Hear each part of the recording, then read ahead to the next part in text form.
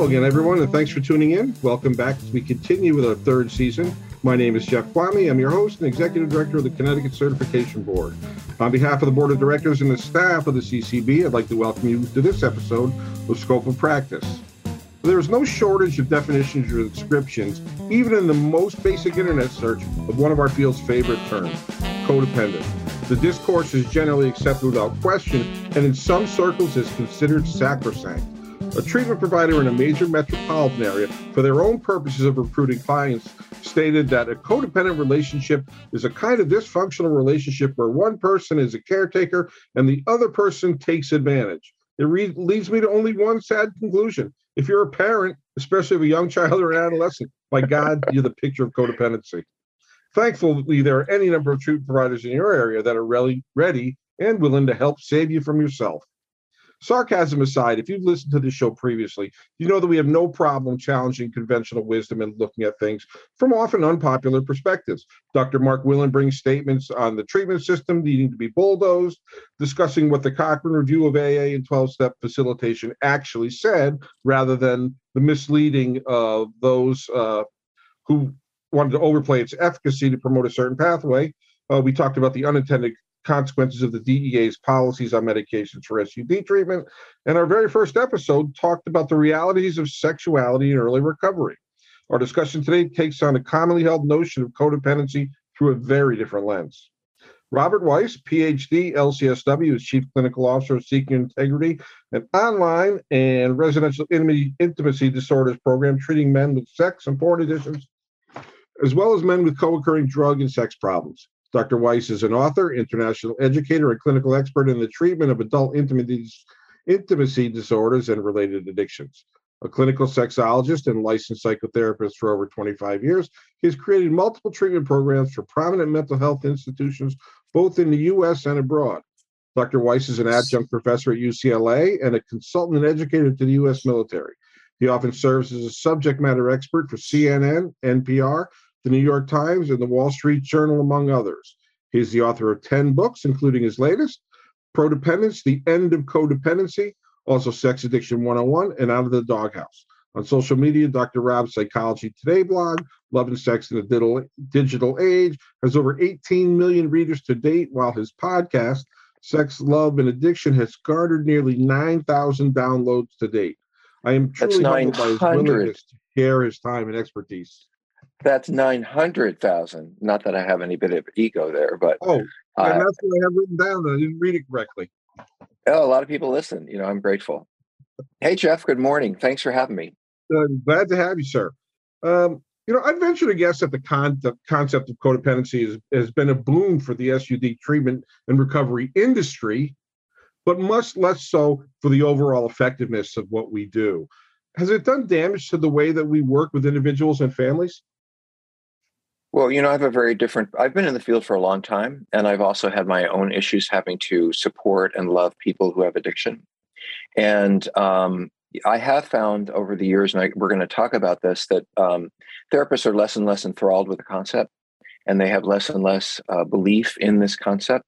And I have come to believe that both for the addict and for the partner or family member, that the idea that there's something wrong with the families or partners for loving an addict and trying to see them through their pain, that I don't see how we can call that a problem. And I don't think it's been a benefit for those caregivers of addicts.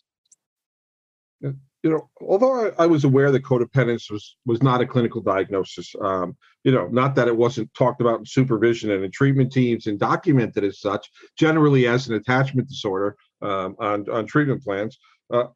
I was unaware that it was actually proposed and formally rejected by the APA. Can you talk a little bit about the history of that, of what you know? Sure. So just to say it, I did my PhD dissertation on the subject of codependency because it never felt right to me, and because I felt that we needed a different option. And the reality is, when I began to study it, that, as you said, It's never been a diagnosis, and it's never been a formal. And let me explain what a formal diagnosis is. We have manuals called the DSM and the ICD, and I won't go all into the fancy initials, but basically they are what doctors and professionals use to code or put a number next to what the issue is, so that everyone can understand it. And so, if you have depression, it has a number. And the way that I know you have depression is because there are criteria laid out. So they'll say 5 of 7. If you have 5 of 7 of these things, that means you're depressed. Or if you have 5 to 7 of these things, that means you have schizophrenia. It's important to have this kind of manual, because if you're treating someone in Connecticut and I'm treating someone in California, and you send them to me for treatment, and you say they're codependent, well, we don't have any criteria for codependency. There's nothing formal. So what you say is codependency may be completely different than what I believe it is. And we don't have any common communication or common definition for what this thing is. And it's like saying someone has a cold. Well, you might think a cold is one thing. What does that really mean in terms of a medical definition? And so while people throw around the term codependency, and it's been massively popular in the popular culture, we've never, as professionals, have been given a formal way to look at this as a diagnosis. It was proposed in 1990 by a physician who was really enthralled with the whole idea. And I've read his book. And again, he said things like, we need criteria, we need research, so as he proposed it, he didn't have the facts and the evidence to back it up. So it never became a formal diagnosis. To this day, that doesn't exist. Like you said, it's generally talked about, but it's kind of an amorphous thing that we all have a picture of what it may look like. But that doesn't help anyone explain when we're trying, if somebody's moving or we want to help somebody new to read, they're codependent. Even though there's no formal diagnosis, you mentioned in your latest book, Practicing Codependence, that it has absolutely become pathologized. And Melody Beattie, author of one of the most well-known books on the subject, Codependent and More, seemed to only understand one's reactions to be involved in a relationship in those with SUDs. So that's the only reaction she understood. So how does this phenomenon of accepting this is what the reaction is create itself? Well, it's complicated. There were a lot of cultural factors that led to the creation of the idea of codependence. And without going through them like some kind of fancy PhD, I can say that probably the most significant piece was the women's movement, because there was you and I both know, there was a huge pressure in the 1980s, as it should have been, for women to get out there and succeed in the workplace. And at that time, there was no concept of it'll be good for you to depend on a man or look up to him. I mean, it was about breaking through that glass ceiling. So the idea of dependency, especially for a woman on a man, was absolutely pushed away. And it bled into the psychological field, where we said, people who are involved with troubled people, they too have a problem. And their problem is they're hooked on these troubled people because they're giving them so much attention and they're so dependent on them. They should be more individual, more separate, which is the way women's culture was moving. But unfortunately, where that led us is to something we called anti-dependence. It leads people away from leaning on each other rather than making be the best support for each other. So while it was a good concept for the culture and for women at the time, it didn't really pay off in the field of addiction or mental health. And, you referenced the importance of the therapeutic relationship, which we know is the primary indicator of positive therapeutic outcomes. Scott Miller, I listened to you all those times. It's Me about too. 30% of change, according to Hubble, Duncan, and Miller. And to say that an effective relationship cannot be formed given the sociological failings of codependence, can you expound upon that a little bit? That we can't form a relationship with somebody if we're being judgmental? Well, I have some very simple ways. You use fancy words. I think you're talking to professionals. I'm going to try to break it down a little more pop culture-y, which is, if I was treating my wife who had cancer and she was at home taking, sitting at home being miserable, didn't want to do chemo, was just really struggling. And I left the family full time. I left all my family devotion in a sense. Oh, sorry, let me put it differently. I left my commitment to myself. to care for my spouse, to give up my job or work 3 jobs or give up my self-care or completely focus on that person's healing or gain weight or become irritable, or that was all seen as a natural response to someone who's sick. And if I had a spouse with cancer, people would come and they'd bring me flowers and casseroles. And so to be a caregiver in the medical health world is to be an angel. It's to be a saint. It's to put your life aside for someone that you love. But if the person you love is troubled by addiction, for some reason, the person who does the very same things, who puts aside their own needs, who takes that second job, who gains weight, becomes anxious, and somehow there's something wrong with them for having focused on wanting to love and save the person they love. So how could it be that you're an angel if you devote your life to helping someone who is medically ill get well? But if you're working with someone who's psychologically ill, there's something wrong with you for trying to make the person you love better. And that has never sat well with me because it doesn't make any sense. Well, in 1642, going back just a little bit in history, English clergyman. I wasn't there. I'm old, but I'm not that old. I wasn't born yet, but the clergyman John Donne referenced the interconnectedness of all people, which is with these paraphrased words, right? He said, "No person," I had to change that part. "No person is an island entirely of itself. Any death diminishes me, for I am involved in humankind, and therefore never sent to know for whom the bell tolls. It tolls for thee." We're all interconnected. We're all going to die. So when somebody dies, it's a little bit of a reflection of our own life. The theory, when we talk about codependency, asks us to detach, to separate from those that we care for that are suffering, which is really the antithesis of Don's words back then. So how does prodependency, first, what is prodependency, and how does it value the relationships we have? Well, I turned around and said, there must be a different way to look at this. And I looked at our history and realized that since 1982 or 79, we have not, Claudia Black first wrote, "It Will Never Happen to Me" in 1979. She was talking about this thing called co-addiction, which I think is different because co-addiction implied that I am obsessed with my partner's drinking. I'm obsessed with my partner's using. I'm obsessed with what they're doing. And that makes perfect sense to me because, I do need to distance myself a little bit from the obsession of trying to get someone well. We can get over involved. But by the 1980s, it had been turned into this concept called codependency. And when that nasty word addiction was taken out, suddenly everybody could be codependent. I was a co, you were a co. If I drove across town and went out of my way to pick you up in my car and I was late for work, I was a co, right? Because I gave up of myself to someone else. I think what's happened is this, to just bring us up from 1652, is that we've moved from a world in mental health from individuation and individual success and achievement as being the highest view of our mental health. I'm out there, I'm doing my best, I'm succeeding, I'm smart, I'm whatever that is. And my work on myself in therapy is really to create the best me I can be. By the way, that defined the me generation, was me being the best me I could be. We don't look at mental health that way anymore. We have moved from individualism to connection. If you listen to Brene Brown, if you listen to Johanna Hari, if you listen to any of the folks out there, Gabor Mate, Stan Tatkin, what we are talking about is connection. And we are now living in a world in therapy, not of individuation, but of attachment. I am as healthy and successful in the world, not only related to what I can do out there, but also to the meaning of my relationships. I'm not a success today unless I have meaningful friends, unless I have important relationships.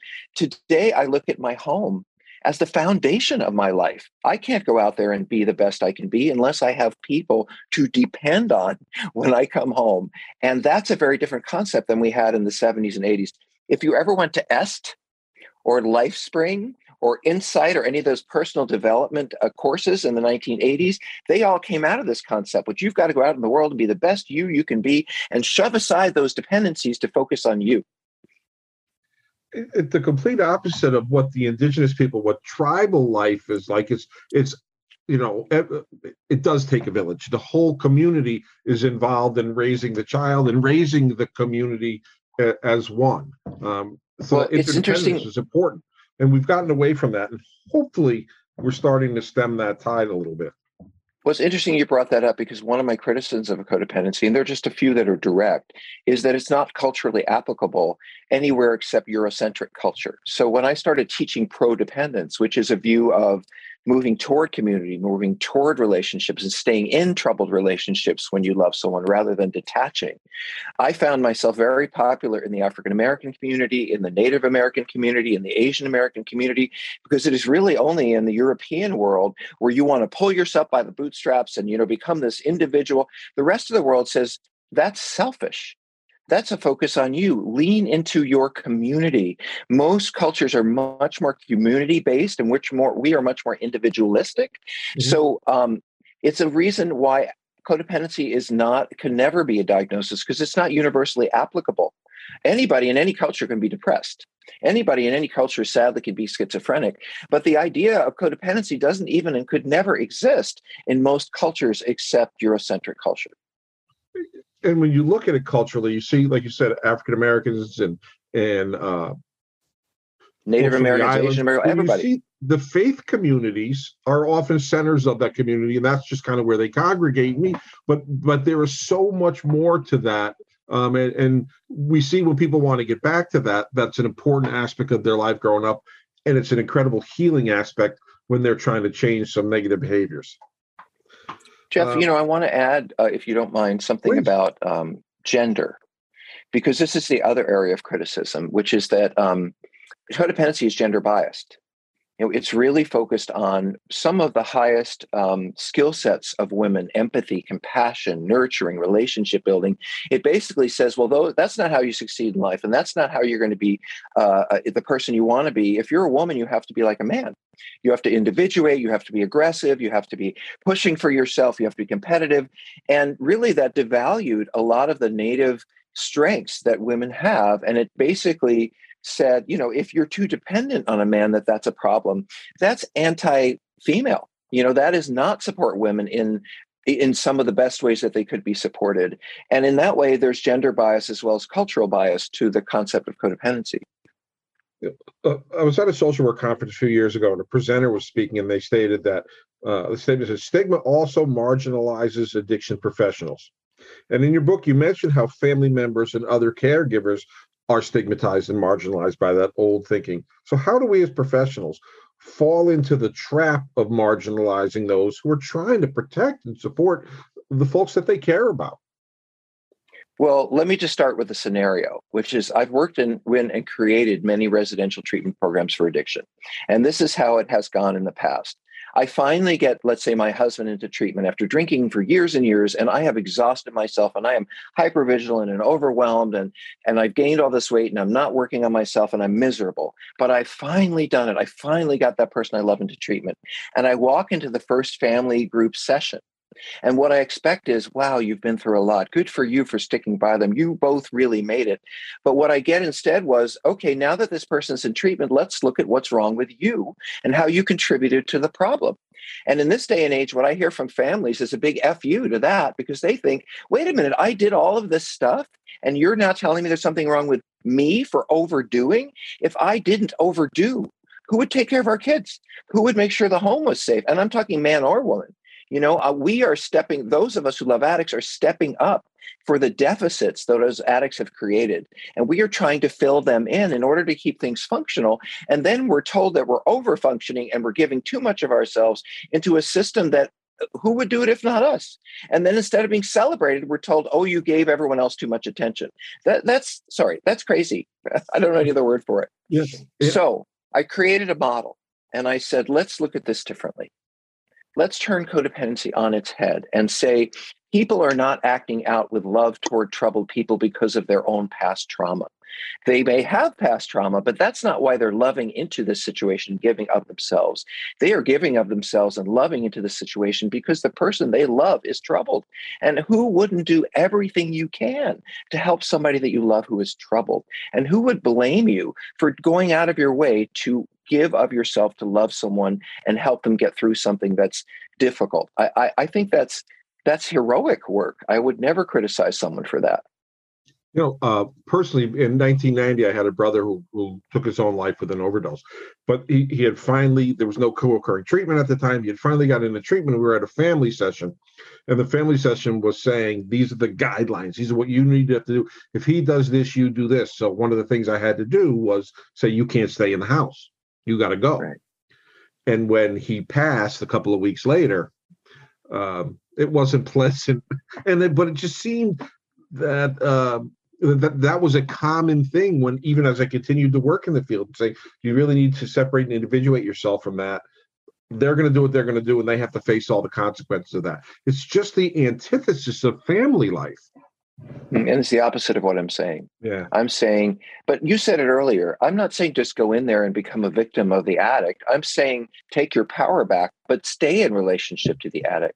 I never tell somebody who is loving an addict that there's something wrong with their choice to do something. What I say is maybe you do and didn't do it in the most effective way. But now you and I can get in there and we can figure out how to make it better. Can I tell you my favorite story about this? Because Sure. This is so anti the way things have been. So I tell this story about a woman whose husband is an alcoholic, and she has a couple of kids, pretty young kids, and he has gone out and he's lost several jobs because of his drinking. He's had a couple of DUIs, and he's picked up the kids on more than one occasion while drinking. And she just can't live this way anymore. She can't live the uncertainty of her husband going to jail, all that. So she makes a decision.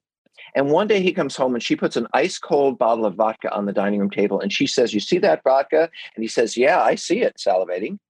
And she says, "At 4:00 every day, if you come home sober, you've picked up my kids sober, you have not lost your job, and you have not been arrested for DUI. In other words, if you don't drink before 4:00, this will be waiting on the table for you when you get home. You can drink all you want as long as you stay home." Can you imagine what the codependency community would say to me? Enabling, enmeshing, supporting the drinking, blah, blah, blah, blah. And what I say to you is, number one, this woman never studied addiction, how to treat addiction in high school or college. So how would she know in any way? She studied biology, she studied theater. How could we expect her to know the right thing to do when she's living in an addict? And second of all, what I think she's doing in her home is harm reduction.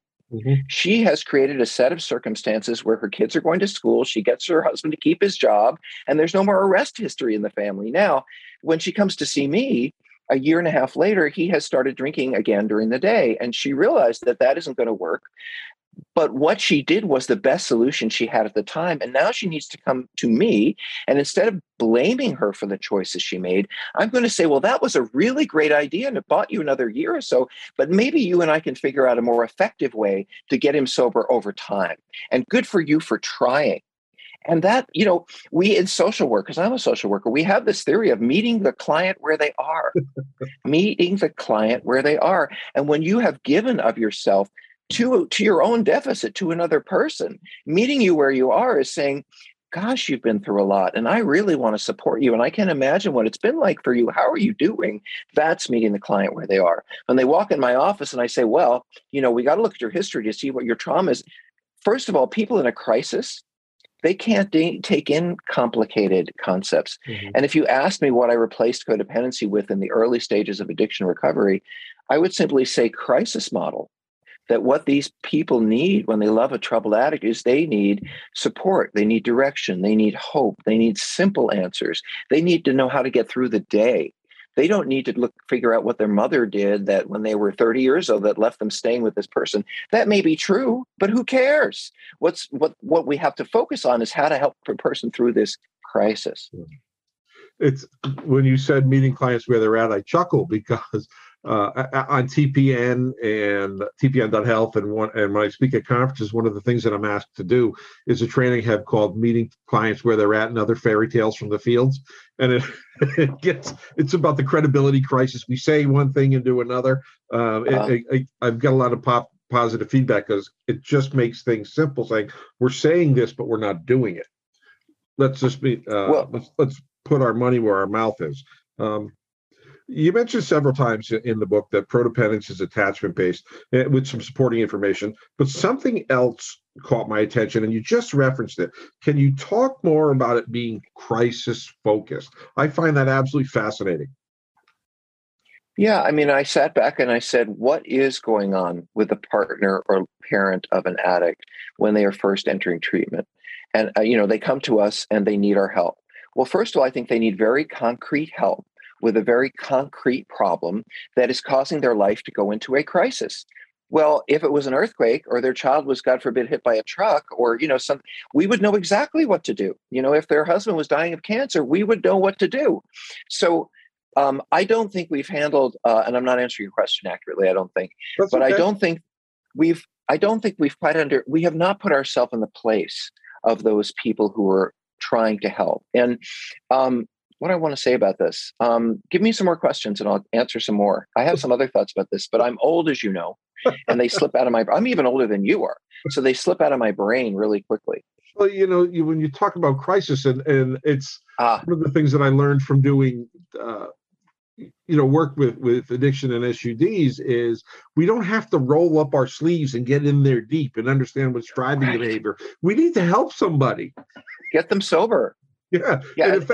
so if that involves putting a bottle of vodka on the table and saying at 4 o'clock you can have this, but I need my kids home safely, then so be it for now. It's going to get me through this right now. I've done the best, and I've done the best that I knew how to do. Someone else can come along and say you were enabling, but I was just doing the best that I could, and they are. So, and do people get angry? Do they enable? Do they do all that stuff that is not productive? Maybe some of the time, maybe not. But my job is to redirect them. Not to say, let's look at how wrong you did it and let me help you find a different way. It's to say, you did the best you could. And I'm impressed with you. You're a hero to me. Now let's see if we can work together to make it better. Does examining trauma have a place here? Does looking at my actions and how the past reflects my present, does it have a place here? Absolutely. Later. Right. One of the best things I learned as a therapist, I think any therapist is listening, is you may observe a whole bunch of things, but you don't need to say them. You can have a piece of paper or a pad or a pen and write it down. And when the time comes up, do you know that there are people, Jeff, do you know there are people who don't want to self-examine? Do you know there are people who don't want to analyze their past? They just want things to get better. And I don't have to promise someone, there are three outcomes to a crisis, right? People can get worse, they can remain the same, and they can get better. But it is not our obligation to make someone a better person coming out of a crisis. That's an option. Most people just want things to go back the way they were. And if we get the person sober and support them, that system will improve and they may just go back to the way they were. And it's not my issue if they want to change it now. If someone comes to me a year later when that person's been sober and says, I don't like some of the ways I acted when that crisis was going on, can I figure out why I ended up acting this way as opposed to that way? If they open that door and they are interested in it, then we will talk about maybe some of their challenges with dependency. By the way, we have always had words for over dependency. We have a term called dependent personality disorder. One of the reasons that codependency was never accepted in the DSM is that the folks who in the APA who created say, but we already have words for we have over dependency, we have enmeshment. Why do we need to create this whole new patina over this thing that already exists in psychiatric literature? And by the way, if you are mentally ill or it generally involves a lack of functioning. And I would say that the partners and loved ones of addicts are less than functioning. I think they're hyper functioning because they're just trying to do the job of two all they're on their own.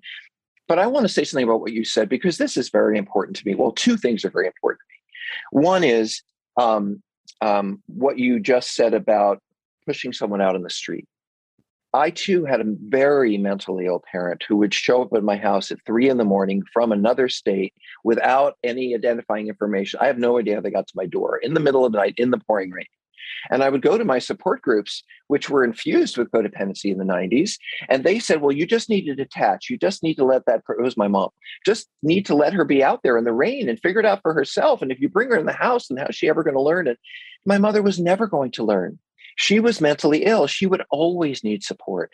And just like that, there are people in the addiction community who need who need support throughout the lifespan. And, the saddest thing I wrote about, which is what you just referenced, is the mother and father who, after many, many interventions and many, many tries, said, we're just going to leave this kid alone. We're going to let them go out in the street. We're going to let them figure it out for themselves. And then the kid doesn't live. who wants to be the therapist that told those parents to completely detach and their child didn't make it? There are many ways to support someone without giving everything up for them, as opposed to completely detaching from them. I'm not saying that you shouldn't get your life back, but you don't have to let go of the person you love to get that life back. You just have to adapt it. And we have to let go of the, excuse me, the conventional wisdom of somebody having to hit rock bottom. There really is only one rock bottom. And we've seen, where it can get somebody. It's 6 feet below bottom. And nobody wants to have no loved one. By the way, you may need to leave a loved one for a period of time. That may be true, but it's not, it's because, it's funny because I was discussing this idea of boundaries recently. And for some reason, partners of addicts think, or loved ones, family members, that I set a boundary in order to keep them from drinking. I set a boundary in order to keep them from using. That's not why you set a boundary. You set a boundary because maybe they're being abusive to you or they're breaking things or yelling. You don't set a boundary to create change in them. You set a boundary to support yourself. And this whole idea that if I detach, then they're going to do that. I'm not necessarily sure that that's true, but I understand that's a mainstay of codependency. You did a study on clinician attitudes about codependence, which again, I find this absolutely fascinating, with really favorable results. Can you provide some details about that? Yeah, I just, this is a PhD dissertation. And by the way, codependency has never been proved. Codependence has never been proved. What I've floated is a concept, a hypothesis, a different way of looking at this, which we needed because you can't just revise codependency. You have to have a new model if you're going to look at it differently. And so I went to clinicians, 68 of them, and I asked them if they had addiction experience. Yes. I asked them if they'd had training in addiction experience. Almost 60 did. And then I said to them things like, when a partner of an addict comes in your office, do you think they're in a crisis? Yes. Do you think, and then I said, and do you ask them about their past, their history, what they went through with their families? Yes. That doesn't make any sense on the surface because someone who's in a crisis doesn't need to talk about what happened to their family 20 years ago.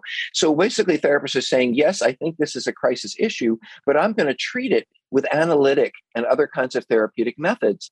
And then I asked them, I said, how many of you feel that someone has come into you loving an addict and that you have needed to create your own or some version of a treatment model, that there isn't one that you absolutely can follow?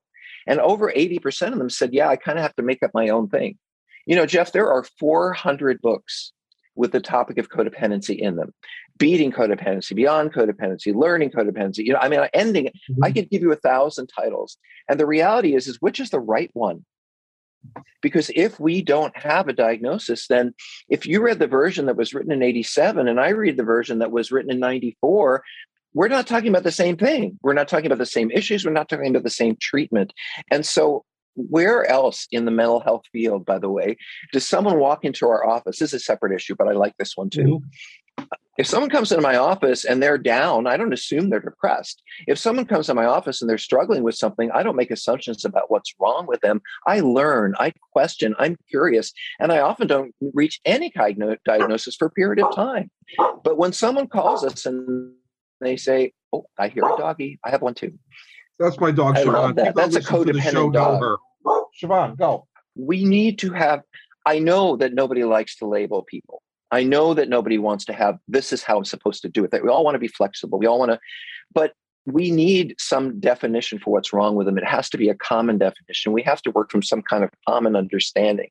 But what I find with codependency is if you call me and you say, I have this wife of an addict and she's really struggling and she's been doing this and doing that and it's not working for them, I immediately assume, oh, she's codependent.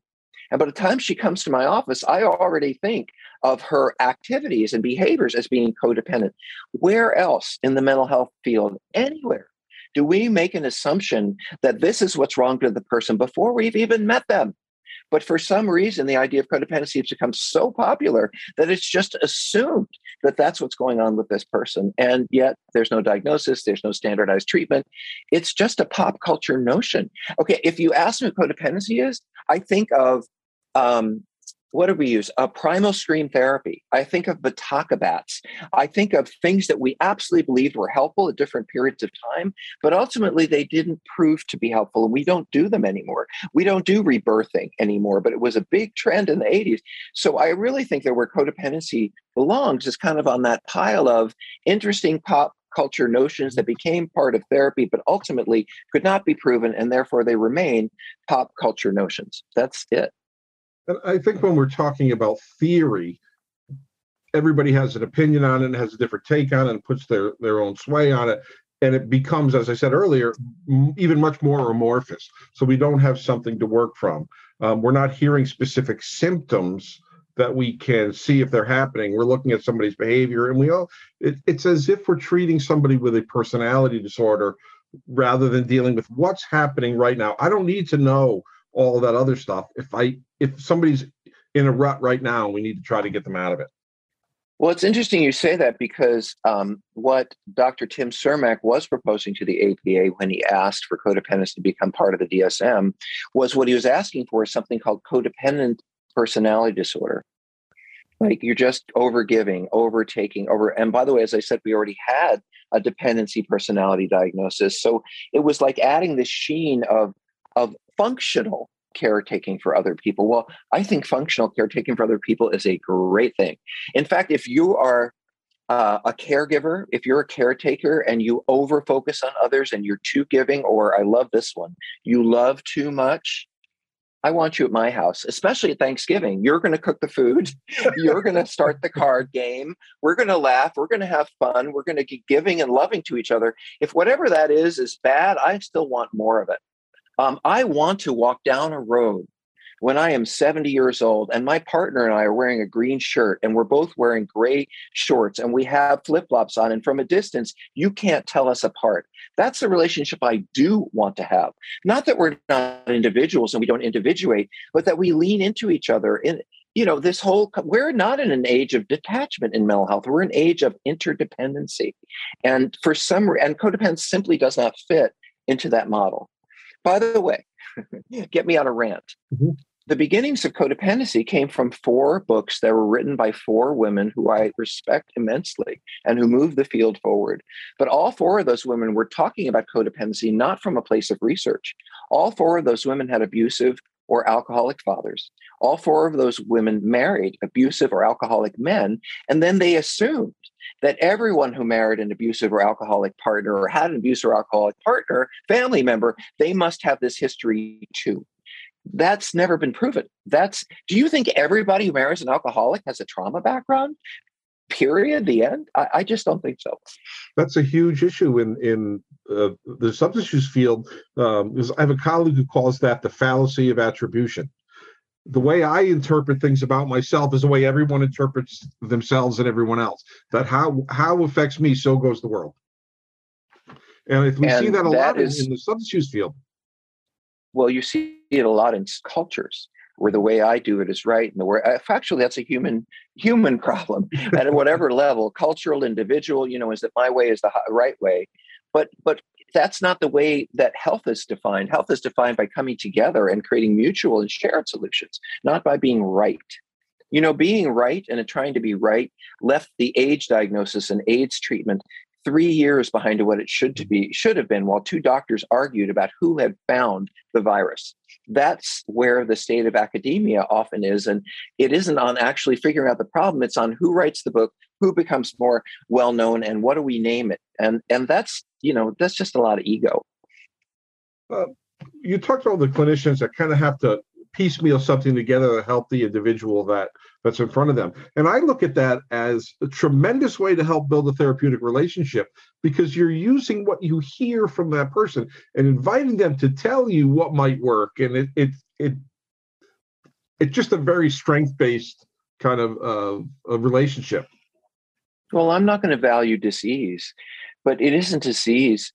Again, maybe the ways you acted in this situation in a crisis were not the most helpful. But the question is, where are you coming from inside of yourself? And I say that every family member on some level who chooses to give of themselves to an addict is coming from a place of love. Why else would you?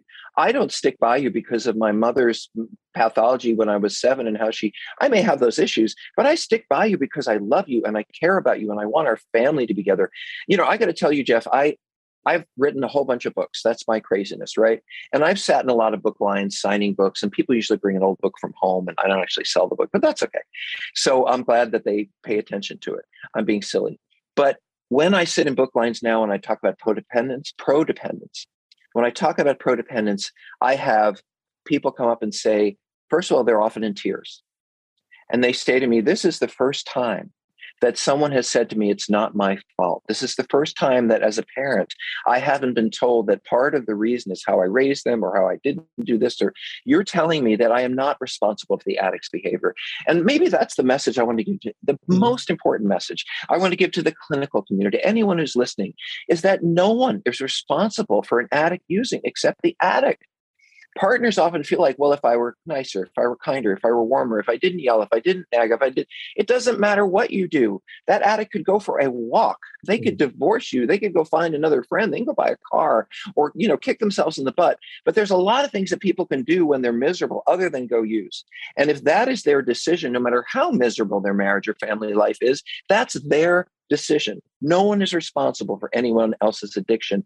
And I think there's some sort of underlying concept in codependency that basically says, if you continue to do this wrong, the person's going to continue using.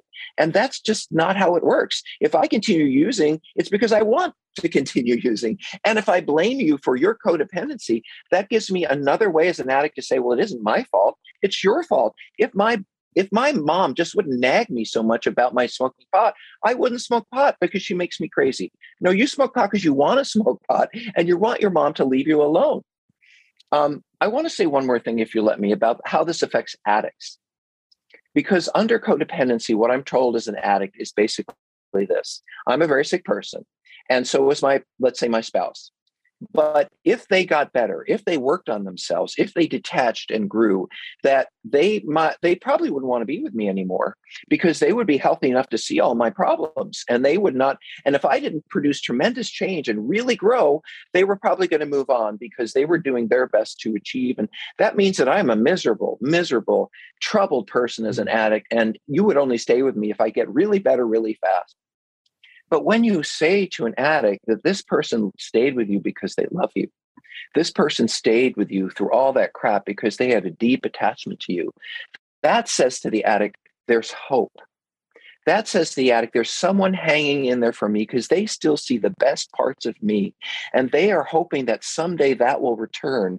And in other words, when an addict is at their worst, who holds on to the love and the strength that addict has had? It's the family member. And the family member still holds on to when things were good. And they stick around because of that with the hope it will return. So they're not looking to get better and leave. They're looking for that person to get better so that their hopes can be realized about what the relationship or the connection could be. I do struggle with the idea of even in codependency saying, your behaviors may contribute to their use. But when somebody's struggling with a family member that's using, they don't hear contribute, they hear it's my fault. And we've got two people that struggle more. Well, you brought that up before.